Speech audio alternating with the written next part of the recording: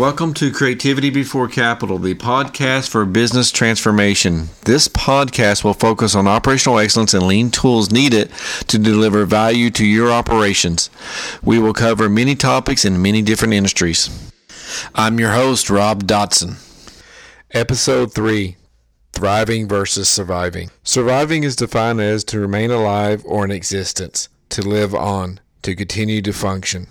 Thriving is defined as to make steady progress, to prosper. A couple characteristics of surviving: not addressing the issues until the absolutely last minute, waiting to the end of the month to see how the business metrics came out, never a clear understanding of what the root cause is, always being reactive to problems, and having the why me attitude.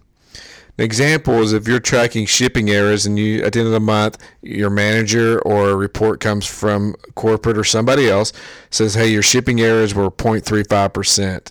Then first thing you think of, well, we missed our goal because the goal is not fair. We're only tracking this because someone told me to. You're not tracking it yourself to make sure you can countermeasure these and stay on top of them. A couple characteristics of thriving. You don't wait till the end of the month to review the data. You're reviewing this daily and weekly. You're not depending on someone else to tell you how you did, and you're countermeasuring these during the month to maximize your performance. You learn from your mistakes, and you document and plan for known risk. So if you had the same shipping errors of 0.35%, you would be able to say, of that 0.35%, X amount of those shipping errors were under shipments, X amount were over shipments, and then also an X amount was packaging or labeling. And then you'll take it a step further and break it down to which part numbers or SKUs are causing you the most errors, and also tracking it to which customers are experiencing that for you can countermeasure it. So by taking it back, by being at cause, not at effect. Have you ever heard the saying, crap happens? You can be the one that it happens to or the one who makes it happen. But either way, it's going to happen.